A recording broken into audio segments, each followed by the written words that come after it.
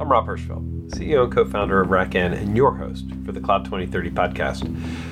This end of 2021 wrap-up allowed our sort of four key panelists to talk through what's coming in the year. And we really did stay very focused on the needs of the market in the immediate time frame. How people are reacting to cloud outages and security challenges, how the edge is coming up as more and more physical integrations come in. I think of automotive, healthcare, I would add energy and energy creation and storage, all very big topics that are presence edge related. And all those things are going to be factors in our conversations for what's coming in 2030 with some really intriguing ideas. And I encourage you to listen all the way through. This was a long conversation because we kept going and finding more things to talk about. And I know you will enjoy it.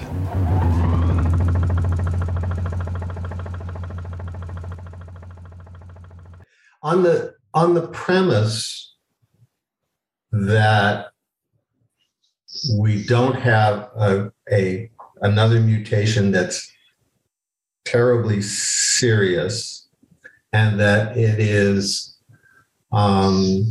or we arrive at a situation with Omicron that it's endemic as opposed to pandemic. Well, What does that imply? And if, on the other hand, we're still dealing with this, does it make a big difference, and in what ways does it make a big difference for our predictions for 2022 regarding, technology and our industry? What happens? All right, here's my hot take on that.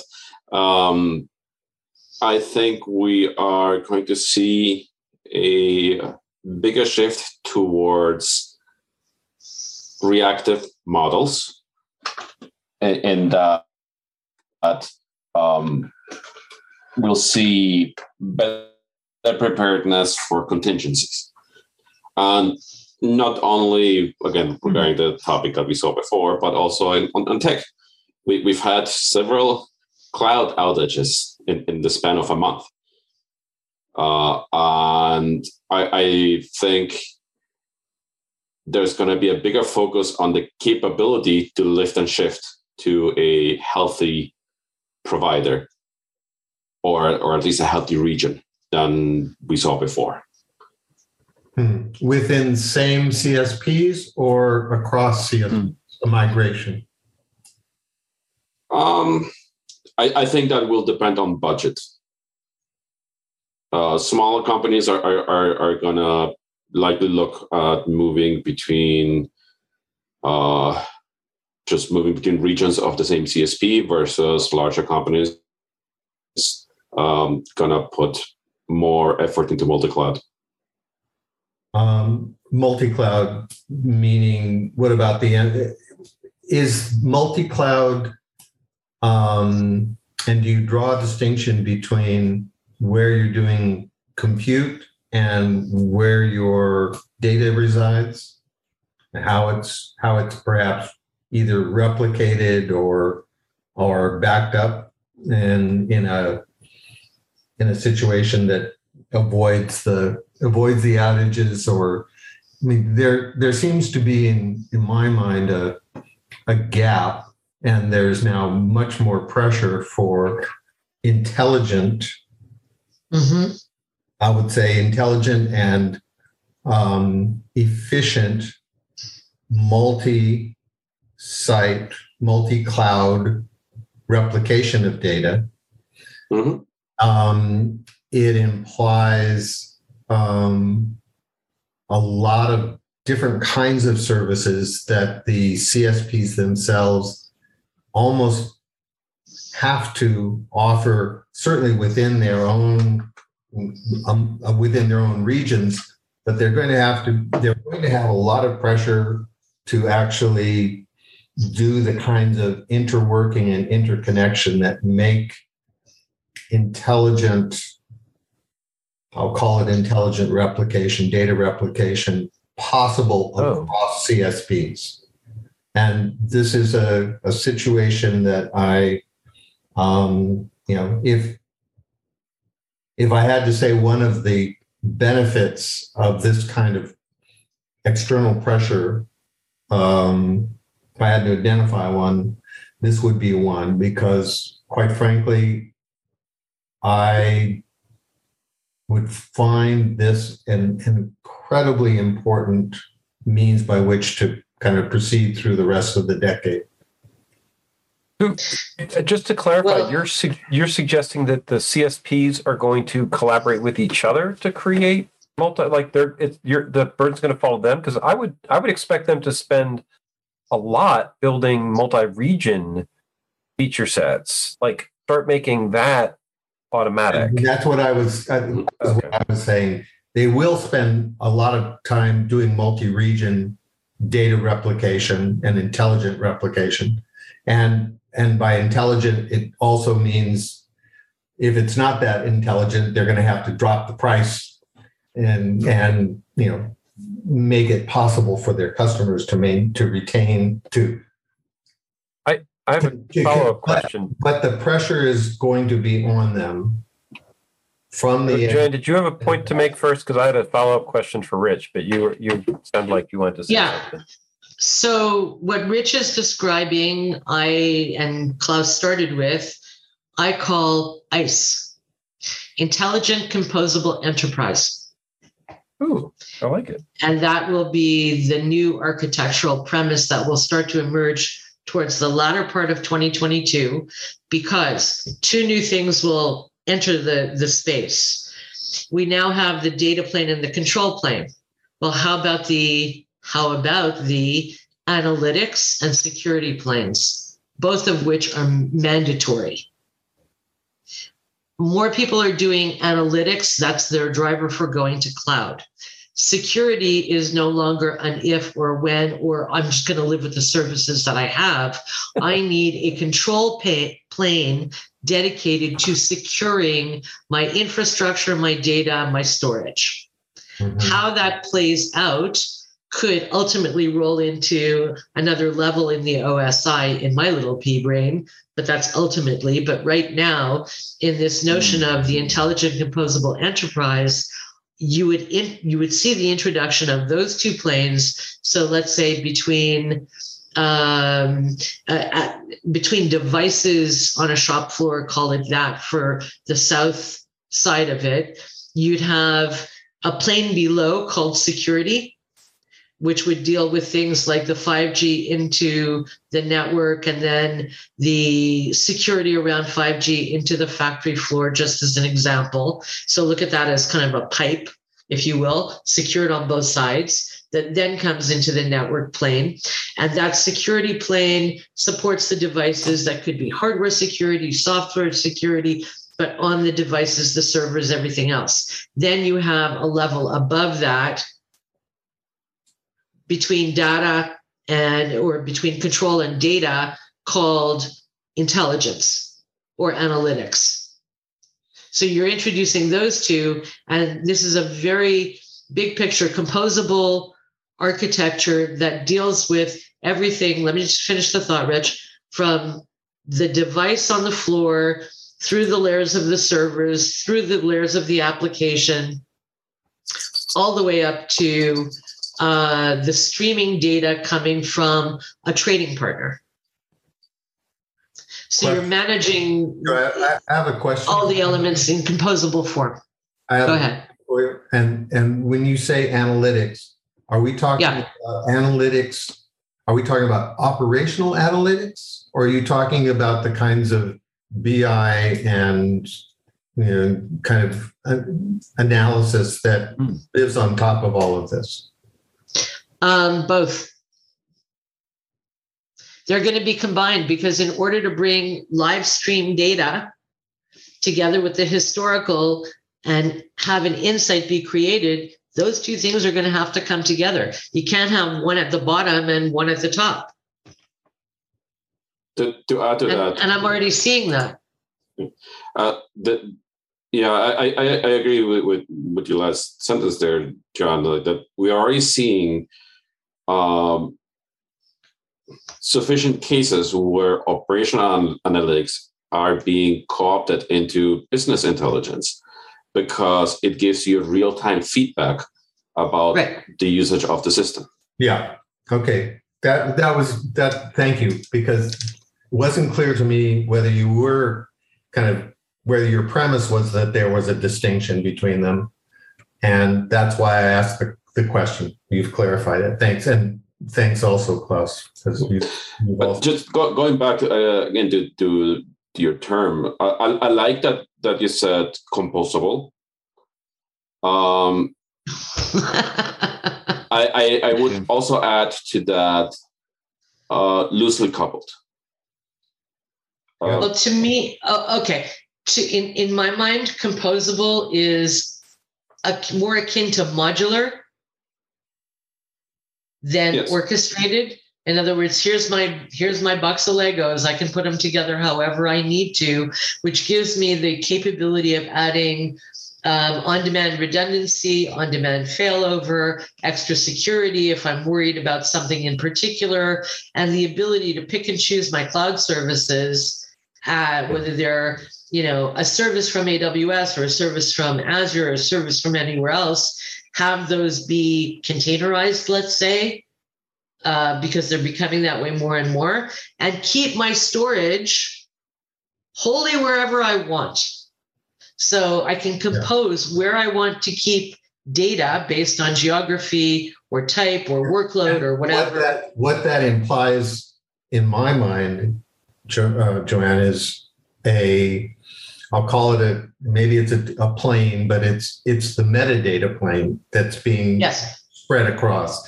And it's in that metadata that you have things like real-time update, things that are eventually consistent. You've got the possibility for intelligent replication, and you using that metadata plane for things like policy, for access, and so forth. So I kind of combined some of your separate planes to something that lives above your primary data. It's a metadata layer. I'll call it a metadata layer for the time being. Anyhow, that's kind of where I come down on it architecturally, and it's more simplification than anything else. My take on go ahead. Yeah, what I was going to then say is, if the kind of pressure to make this happen actually shows up and the CSPs and the enterprises embrace it, it implies at least one other major piece part, and that has to be solved. And that's going to put a barrier to the speed of adoption or speed of development, and that's identity and authentication, because that has to be nailed down extremely tightly for all of this to work in a way that governments and enterprises are willing to rely on it. Oof. Okay. You just threw in a big. Go ahead, John. Sorry to jump in here, but just to defend my architectural premise, think back to conversations you and I have had, and we have had as a group, on the notion of authority. So in that, the reason I say a security plane is because I don't look at this as I'm locking down an app for a vulnerability. I'm locking down IAM, IAS, and all parts of that security. It's a safety plane. It incorporates security, it incorporates privacy, it incorporates authentication. I completely buy into that notion. Yeah. And I take it from the point of view of hardware or firmware up. Yeah. I think, which is why your notion of metadata, I sort of agree with and sort of don't, because to me that's a little bit lower down. But irrespective of where we call, how we design that little piece, I'm 100% behind you that I'm trying to make that not be a barrier. And that's the other reason I'm looking at it as being composable, because GDPR and, our digital charter and whatever the US Congress decides and NIST cybersecurity framework, et cetera, there's always going to be another one coming up. Yeah. I worked on it, so I'm allowed to go. But irrespective of that, the change, I didn't agree with it. Sorry. I see. The change I see, though, in composability is more about shifting away from the top-down model. Because right now, when we look at composability, what we have right now in the cloud is you pick a cloud provider, you pick the various services that you want, and then you create instances of those services. It's top-down. I see it shifting, not necessarily bottom-up, but more of a sideways model, where instead of having a central cloud provider or central domain, we now have multiple domains with not full trust between each other, just enough trust. Again, the whole concept of zero trust, but taking it to the next level. Like, it's not just between systems now, it's now between domains. Mm-hmm. Yeah, it's continued. If you want to talk about it, safety and security becomes, and has already in various parts of it, become a continuous process as opposed to something that I do at the front or at the end, when data or responsibility for something shifts from one steward to another.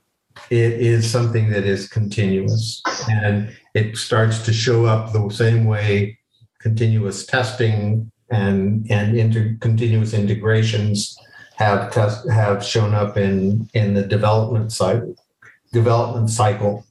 So yeah, I buy into it, Klaus. I absolutely. And the one thing that I'm hopeful for, I'm really crossing my fingers on this, is that this will eventually lead to easier IPv6 adoption, because all of this entire movement is moving towards the components being on the same plane, just again loosely connected.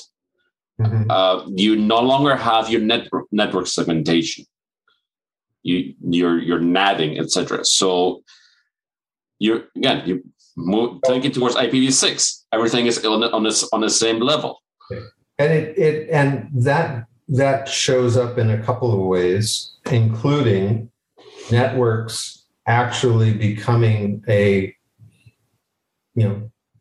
full citizen in the development of applications, as opposed to something that is so locked down and nailed down that no one dares change a thing to it. Access rules, in particular, becoming a full.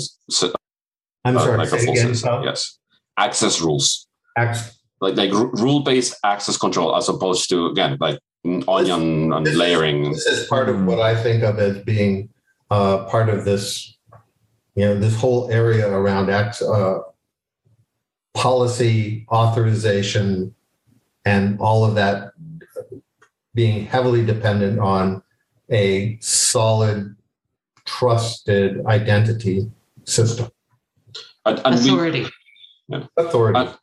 And we kind of are already, I kind of see Kubernetes as leading on this, because in Kubernetes, the network policy access model is label based.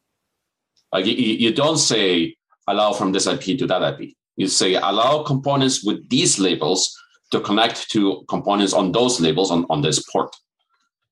If we take that approach and take it to the general network level, that makes our policies a lot more powerful and flexible. And we see that to some point already in cloud firewalls as well. Sure. You can label your instances and then set up your firewalls based on those labels. This is clearly a kind of a fundamental basis on which service meshes of any kind are going to be built.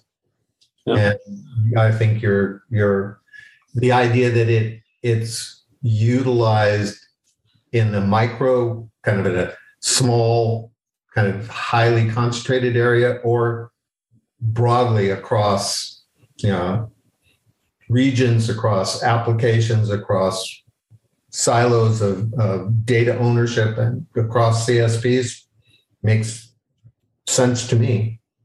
Yeah. Can I ask a question? Mm-hmm. Would that be event driven? Only on demand, like I need it now and I need it for a period of time and then it cancels itself? It can. I haven't seen many widespread adoptions of event-driven policies yet. So far, the focus has been on rule-based policies, but there have been some inroads on event-driven access control, particularly for things like, like temporary admin access to resolve issues. There's been several technologies that have been brought out over the past, I want to say, year or two, that work towards event-driven, where you say, okay, you register with the system to say, okay, I need temporary access to this. You get the access granted. It's all certificate based, so you don't need to upload public keys or anything else. You get your access, and after a certain amount of time, some kind of TTL, it gets revoked again, or you refresh it. Into a sense, in secret management, you already see that. Like Vault is like you have basically like you have a token to create another token, which you actually use to access your system. You're relying on a built-in decay function or time to live function of some sort, and then the question is how fine-grained does it get to the point where it really is event-driven and done almost on an event-by-event basis. And I think that was what Joanne was asking. Am I correct? Yeah, because in my mind, one of the biggest issues that we all face with security in particular, and particularly with identity, is the constant connection doesn't really need to be there. It should be there on demand as an event. And if it's based on the event, you lower the statistical capability, the percentages drop in terms of how far a hack will get, because not everything is connected all the time. Right. If it's driven by the event, even at a very granular level, like a single transaction, you can turn it on and turn it off within milliseconds, and that reduces the risk. And that's placing a lot of responsibility and a lot of trust in your network and the means by which you deal with networks and incorporate them into your applications. And quite frankly, the question is, can our existing network infrastructure deal with that? My answer is no. To Klaus's point, a lot of IPv6. And when you consider the amount of networking and transfer that has to be dealt with, that is within the data centers, within the clouds themselves, versus across multiple regions, across cloud services, unless we've got a very different and very malleable, for purposes of kind of modularity and on-demand, the loosely coupled aspects, we're not going to get there. So it does imply a much stronger reliance on a malleable network. If we're going to call them, network functions, network virtualization, I'm not sure where those bodies are buried, but I also want to add that at the low level, event-driven normalization or authorization is we're actually moving away from it as an industry at the low level, and that is because of overhead.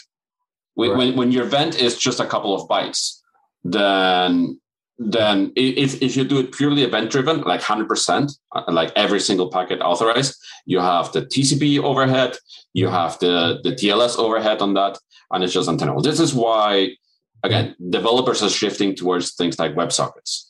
And for the longest time, I was very miffed about that, because it now a TCP a connection is a complete black box to me as a sysadmin. It's a dumb from the HTTP proxy perspective.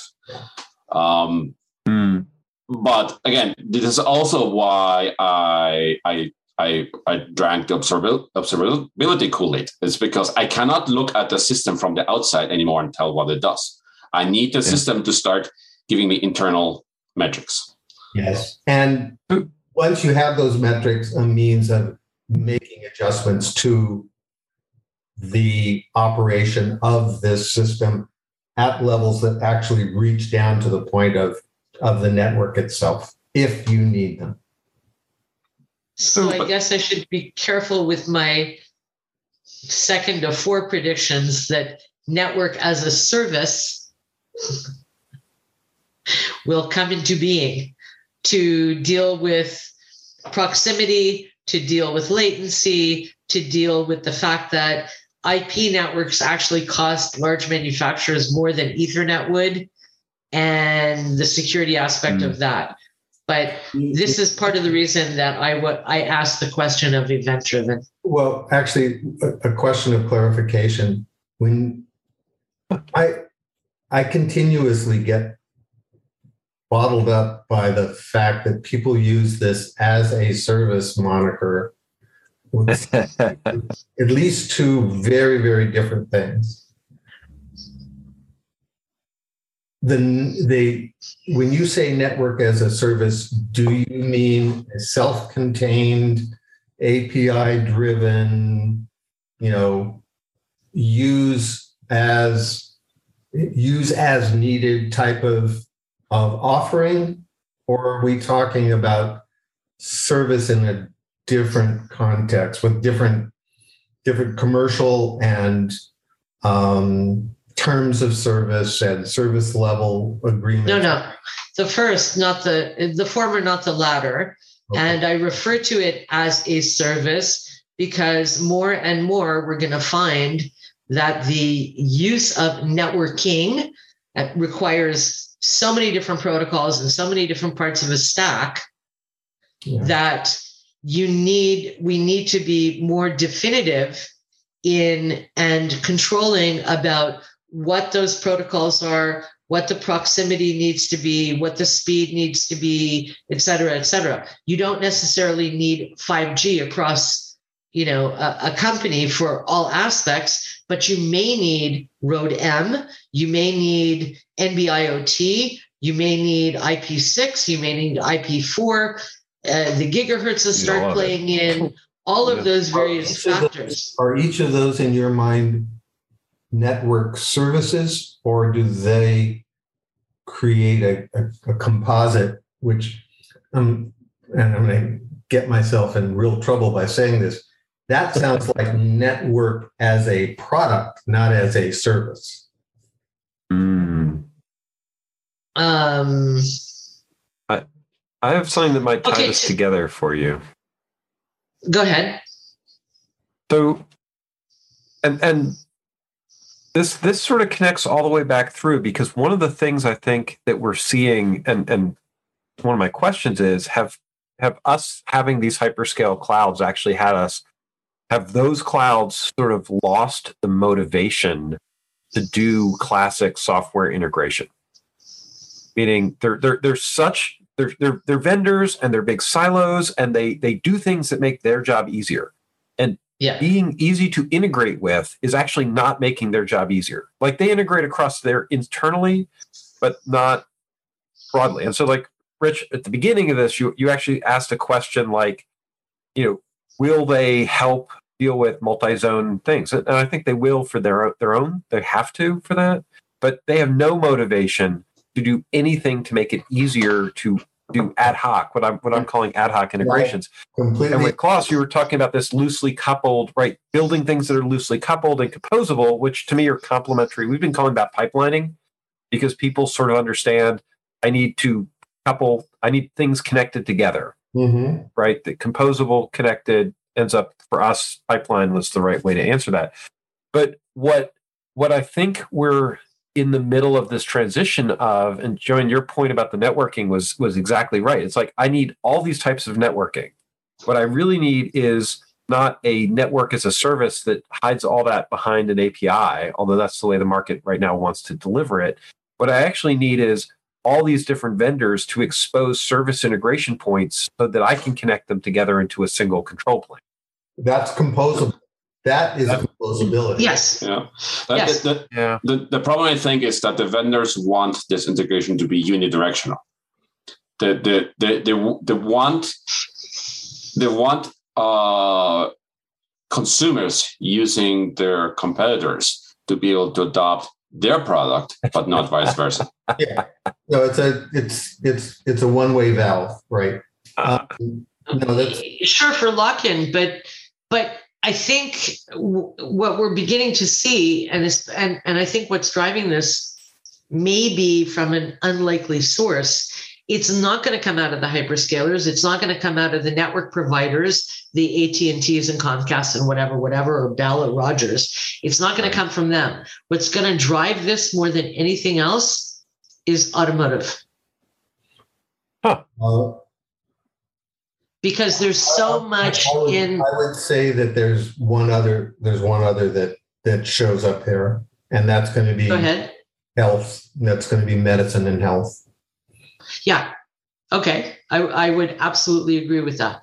But automotive will push it first simply because you need all the telemetry, you need the constant contact, and each of the piece parts of the vehicle, code or not, or encoded, meaning it's a piece of hardware, are going to need different types of communication and communicability.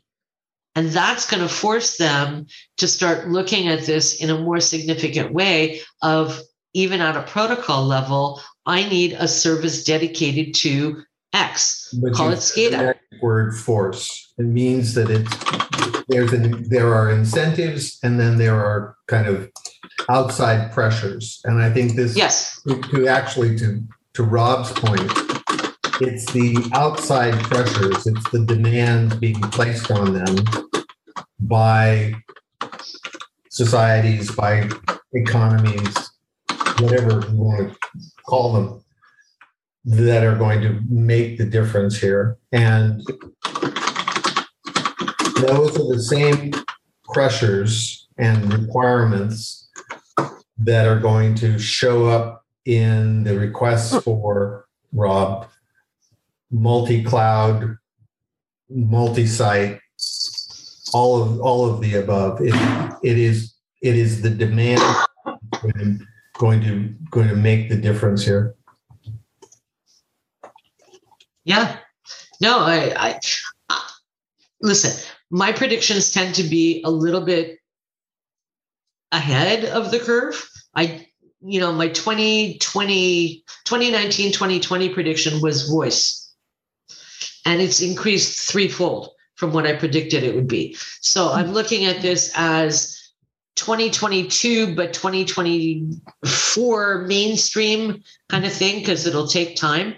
But the way I'm seeing the standards, the way I'm seeing model-driven and event-driven coming back into, what's the word? Contemporary discussion from what it used to be, and the recent re-release of Road M and other things of that ilk, where you're splitting off the type of traffic in networks to be more efficient and to be more manageable, as well as the security side. This is where I'm coming from with my, composability, networking as a service. The third and the fourth, just to put it in total perspective, is the creation of a digital canvas as opposed to a digital thread or a digital twin. You're creating a digital canvas. Call it an industry cloud. Call it a canvas where I'm thinking of it more like a needlepoint, not like a painter's canvas, right? Like a mesh or a grid. I call that a canvas as well, where you're going to have layers that are built in. Networking will be one, security will be one. For the purpose of observability, Yes. And active management? And composability. The thread can be any color and can go from one, this length to that length. It doesn't matter. Okay. Yeah, thread is the key. Okay. But you're embedding the services that are needed for digital, not in this sort of canvas capability that here it is, call it the backplane of the control planes. Or all the different planes that we're referring to. That backplane has services embedded in it. And that gets you, I think the cloud providers will go for that simply because of the fact that there's a cornucopia of services that are now compute. And storage is kind of not so much anymore their thing. It's becoming that way, but you have the need for proximity to remove latency. You have a bunch of new things that are coming up that if you provide the backplane with embedded services, these are the services, you can put your storage anywhere because that's a composability element. And what you need to actually run on that canvas are also composable. Then you have a way to control the events, the security, the authentication, all the IAS, IAC, IAM, know your customer, all the compliance stuff. That's in that backplane, that canvas, as I call it. But when you talk about the canvas, are you seeing this as a single canvas or multiple canvases? Because what I see, what I predict is moving from, again, taking your terminology, one canvas to multiple canvases laid side by side and just drawing across them. Yes. Yeah. I'm thinking multiple and the reason I talk about it like a canvas that you do needlepoint on kind of thing, rather than a painter's canvas, is because you can keep adding and keep adding and keep adding. So as this notion of industry clouds, forget about the word cloud being cloud services, but that realm, that industry realm being business partners, trading partners, supply chain partners, manufacturers, consumers, on and on and on. You can keep adding pieces to make that tapestry almost. I kind of see this more instead of a canvas. I think that the analogy that I would use is you remember those big displays made of multiple TVs? Yes. Yeah. So I see as that happening more with each TV being maybe a cloud provider or as a service provider, just again, like the whole picture being spread across multiple one of those, and with the bezels becoming thinner. Yeah. Well, the image that comes to mind, Klaus, is that's fresh in my mind is the way in which you construct an astronomical mirror out of a bunch of hexagons, and that you deliver them as individual units, but they fit one to another in a very nicely extensible kind of construct. And if you want to think of them as maps or canvases that are, like a quilt that are kind of knitted together or knitted to one another. It's probably the big image stitched together, all smaller ones. Yes. Yeah. So you're thinking about the Webb telescope that just launched. Exactly. Yeah. Well, I see it that way too. The modularity is my version of composability, but it's flexible enough that if you wanted to take the lower left-hand corner and make it the upper right, you could. If you want to have a smaller one with a bigger one, you could do that too. To be a specialized sector of the mirror that says you're looking for a particular set of electromagnetic frequencies.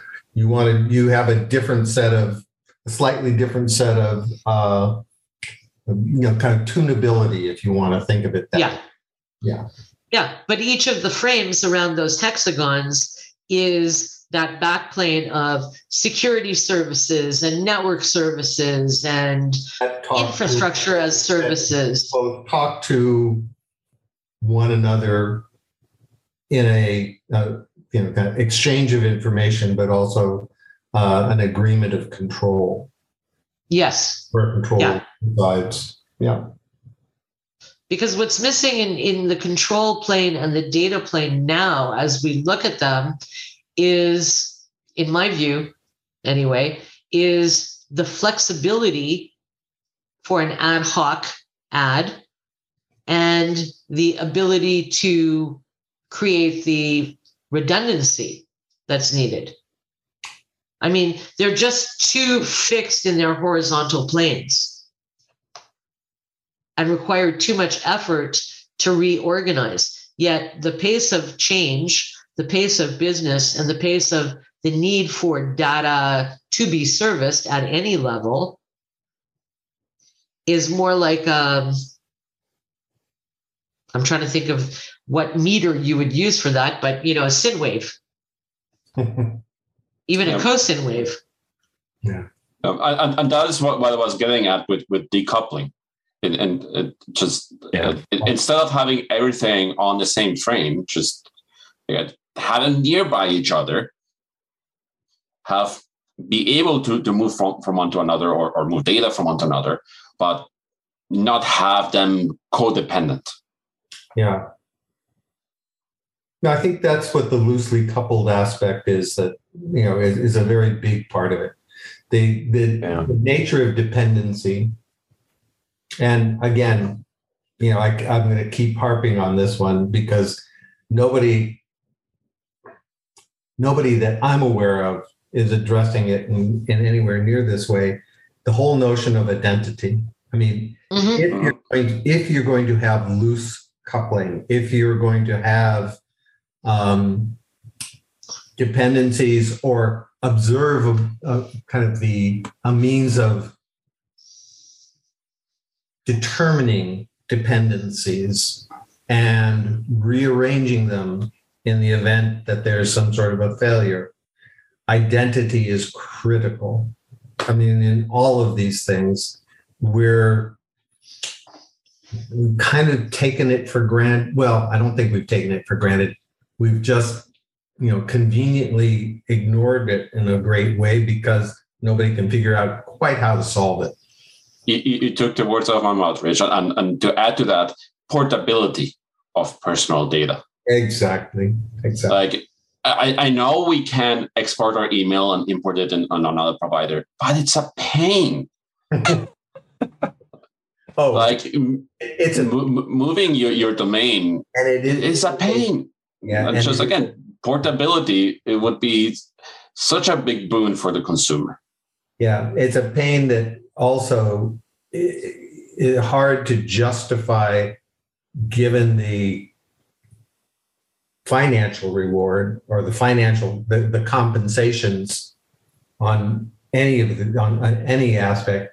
It's got to be considered en masse, and that very, very hard to figure out.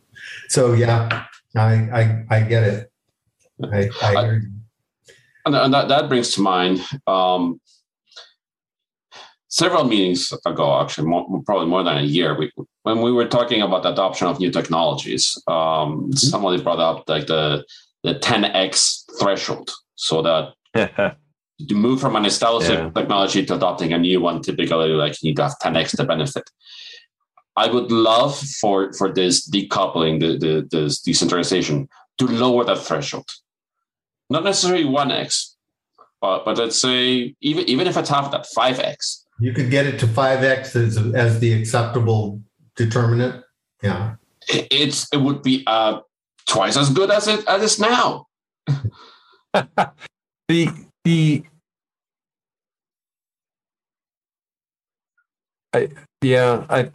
think that decoupling is not.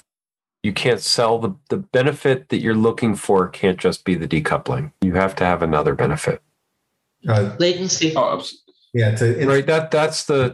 This is something that we've been talking about because we're building fundamentally. I'm getting better at boiling this down. Connective technology, right? What we do fundamentally is about connecting teams, tools, platforms together, right? That's that connective stuff.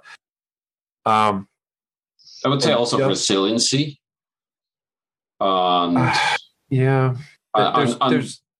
When you talk about connection, what comes along with connection is its flexibility, the having once made a connection, its permanence, its observability, the stewardship of that connection, who's responsible, who's accountable, and and the ability to reframe the connection without tearing the whole thing down and reconfiguring and starting it up again. It has to be reconnection or modification of the connection on the fly. Well, that's what I see, and what the theme I take away from this conversation is that there is a market demand that we perceive, or market need, to connect disparate systems together, right? Whether it's from the edge perspective because they are disparate, or from a resiliency because the cloud vendors are not proving as reliable as they claim they would be, or they're exactly as reliable as they claim to be, and we're realizing that the perception and the reality are finally catching up. But what we're having trouble fitting on top of that is that has to be easy enough to do that you don't have a loss. It can't be new. To Klaus's point, it can't be neutral. It has to be, I'm getting this more heterogeneous, loosely coupled, multi-vendor environment, and it's a ROI improvement. It can't just be this to me is why the whole Amazon thing happened and people just shrugged, because the cost of fixing that problem, they're not willing to pay the cost. It can't be neutral. They have to get a benefit from fixing it, or they're going to keep living with it. But they will. I jumped in. It's like asking people to say, to take into account the costs of bad climate change decisions, and utilization of energy. I mean, yes, if the people making the decisions and dedicating the resources have a broad enough or long-term enough view, they would say, yep, absolutely. It's too damned important for us not to do it. It's a time perspective. And this is, to Joanne's point earlier, we all kind of deal with over the horizon radar as to, what we think is needful and what is likely to happen. And,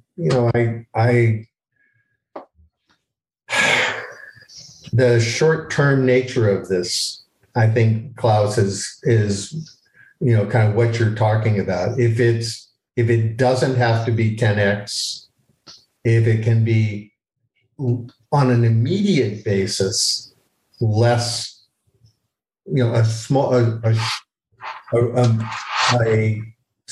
return, but over some sort of a longer term, perspective, benefits the downstream side of it. That has to be taken into account. That's got to be taken into account with many. Okay, but hang on a second though. I have a bit of an issue with that, because look at the number of companies and as a trend, if nothing more, no other word to use for it. In the last 6 months, how many companies, how many CIOs have said, we are paying too much for cloud? We're struggling with the fact that the ingress and egress are costing them such a bloody fortune.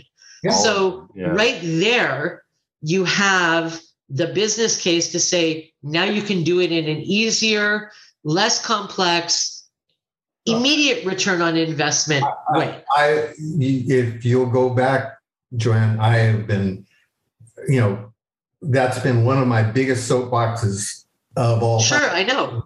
Get the customer. I was just reminding you of it. Because out of the vendor and service provider, because without that, then they are not incented, or they don't have the right incentives to change the story. But that's also where I see where the adoption of this decoupled ecosystem would come from.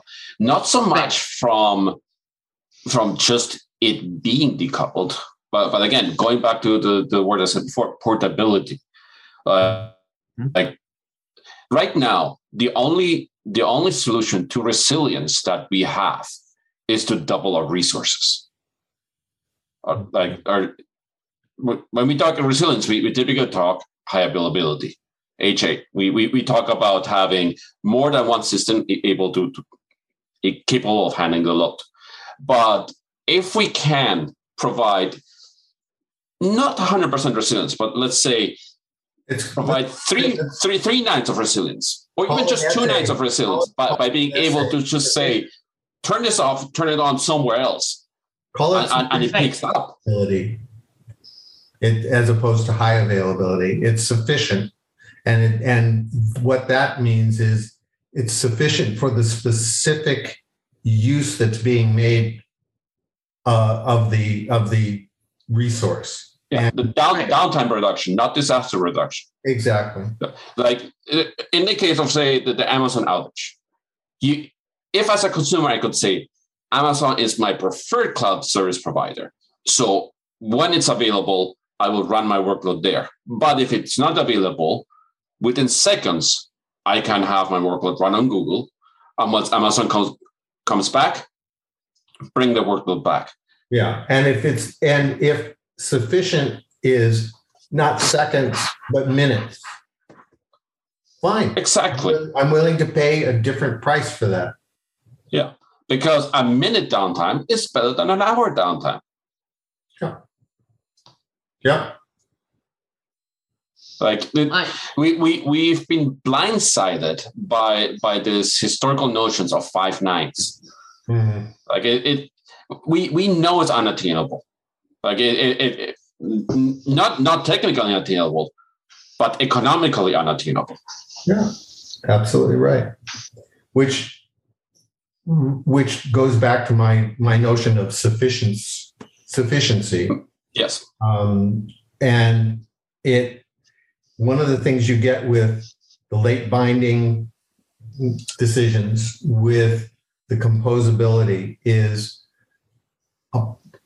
pulling together, constructing the services that are sufficiently reliant, sufficiently available, sufficiently sufficient for the purpose. Exactly. Purposeful. Fit to purpose, as opposed to which is why I still go back to event, because to me fit to purpose is driven by an event. I'm not saying I'm not married to it. I'm just saying my notion is fit to purpose, fit to situation, fit to demand. And all of it should be composable. I should be able to play, build my rocket ship, now build a truck whenever I choose. I have to admit that I'm having a problem making the connection between the heavy emphasis on event driven and this kind of what you've just expressed as the value proposition. Okay, in my mind, an event is, if I put it in a very simplistic way, I need to send a purchase order to you in a cash to order situation. Yeah. That's an event. When I do it is time critical to my cash flow or to yours. All I need to send you is that invoice. The protocol I use, the speed at which it's delivered, what kind of network service I'm using to deliver it could be simply the ISP network service, not anything within the organization. I don't care if it's IP4 or IP6. I don't care if it's Comcast or AT&T. I do not care because all I care about is within a 5-minute time frame, you receive it. Okay. That's an event. To me, that's an event. And it's purposeful because I'm choosing to trigger that event. On the opposite side, I need as close to zero trust on security, zero trust on latency. I'm triggering an event on the shop floor that's going to determine whether or not there's a product recall or my quality fits in spec. I now understand what you're saying, and I think I had too narrow a definition of what I was thinking of as an event. I was thinking of it much more limited to atomic piece parts as opposed to a. Okay. We're way over. I love the conversation, but I have to jump here. But this has been a lot of fun. It's interesting. I like letting y'all just run. Good conversation. Cool. Always. I have pages of notes now. With my toy. I'll come back to it because I'm in the process of writing up this prediction of an ice.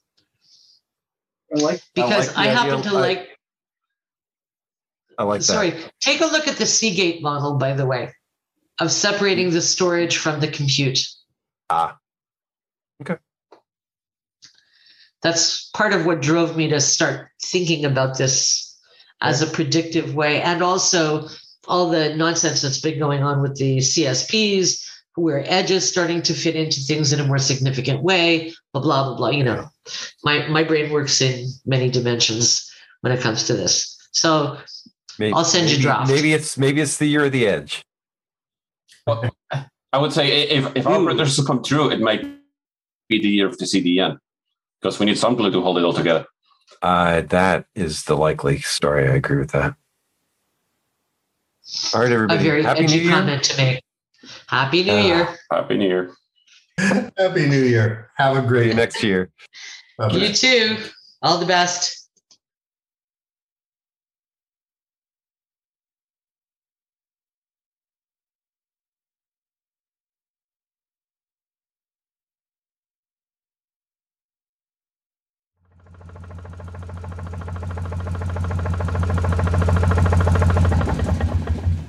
Wow, that was a great conversation. We covered a lot of ground in a lot of circular themes, which I think is important because we keep coming back to this idea that we've been building infrastructure in a very consistent, monolithic way, hyperscale cloud providers for the last 10 years now, and the pendulum will swing.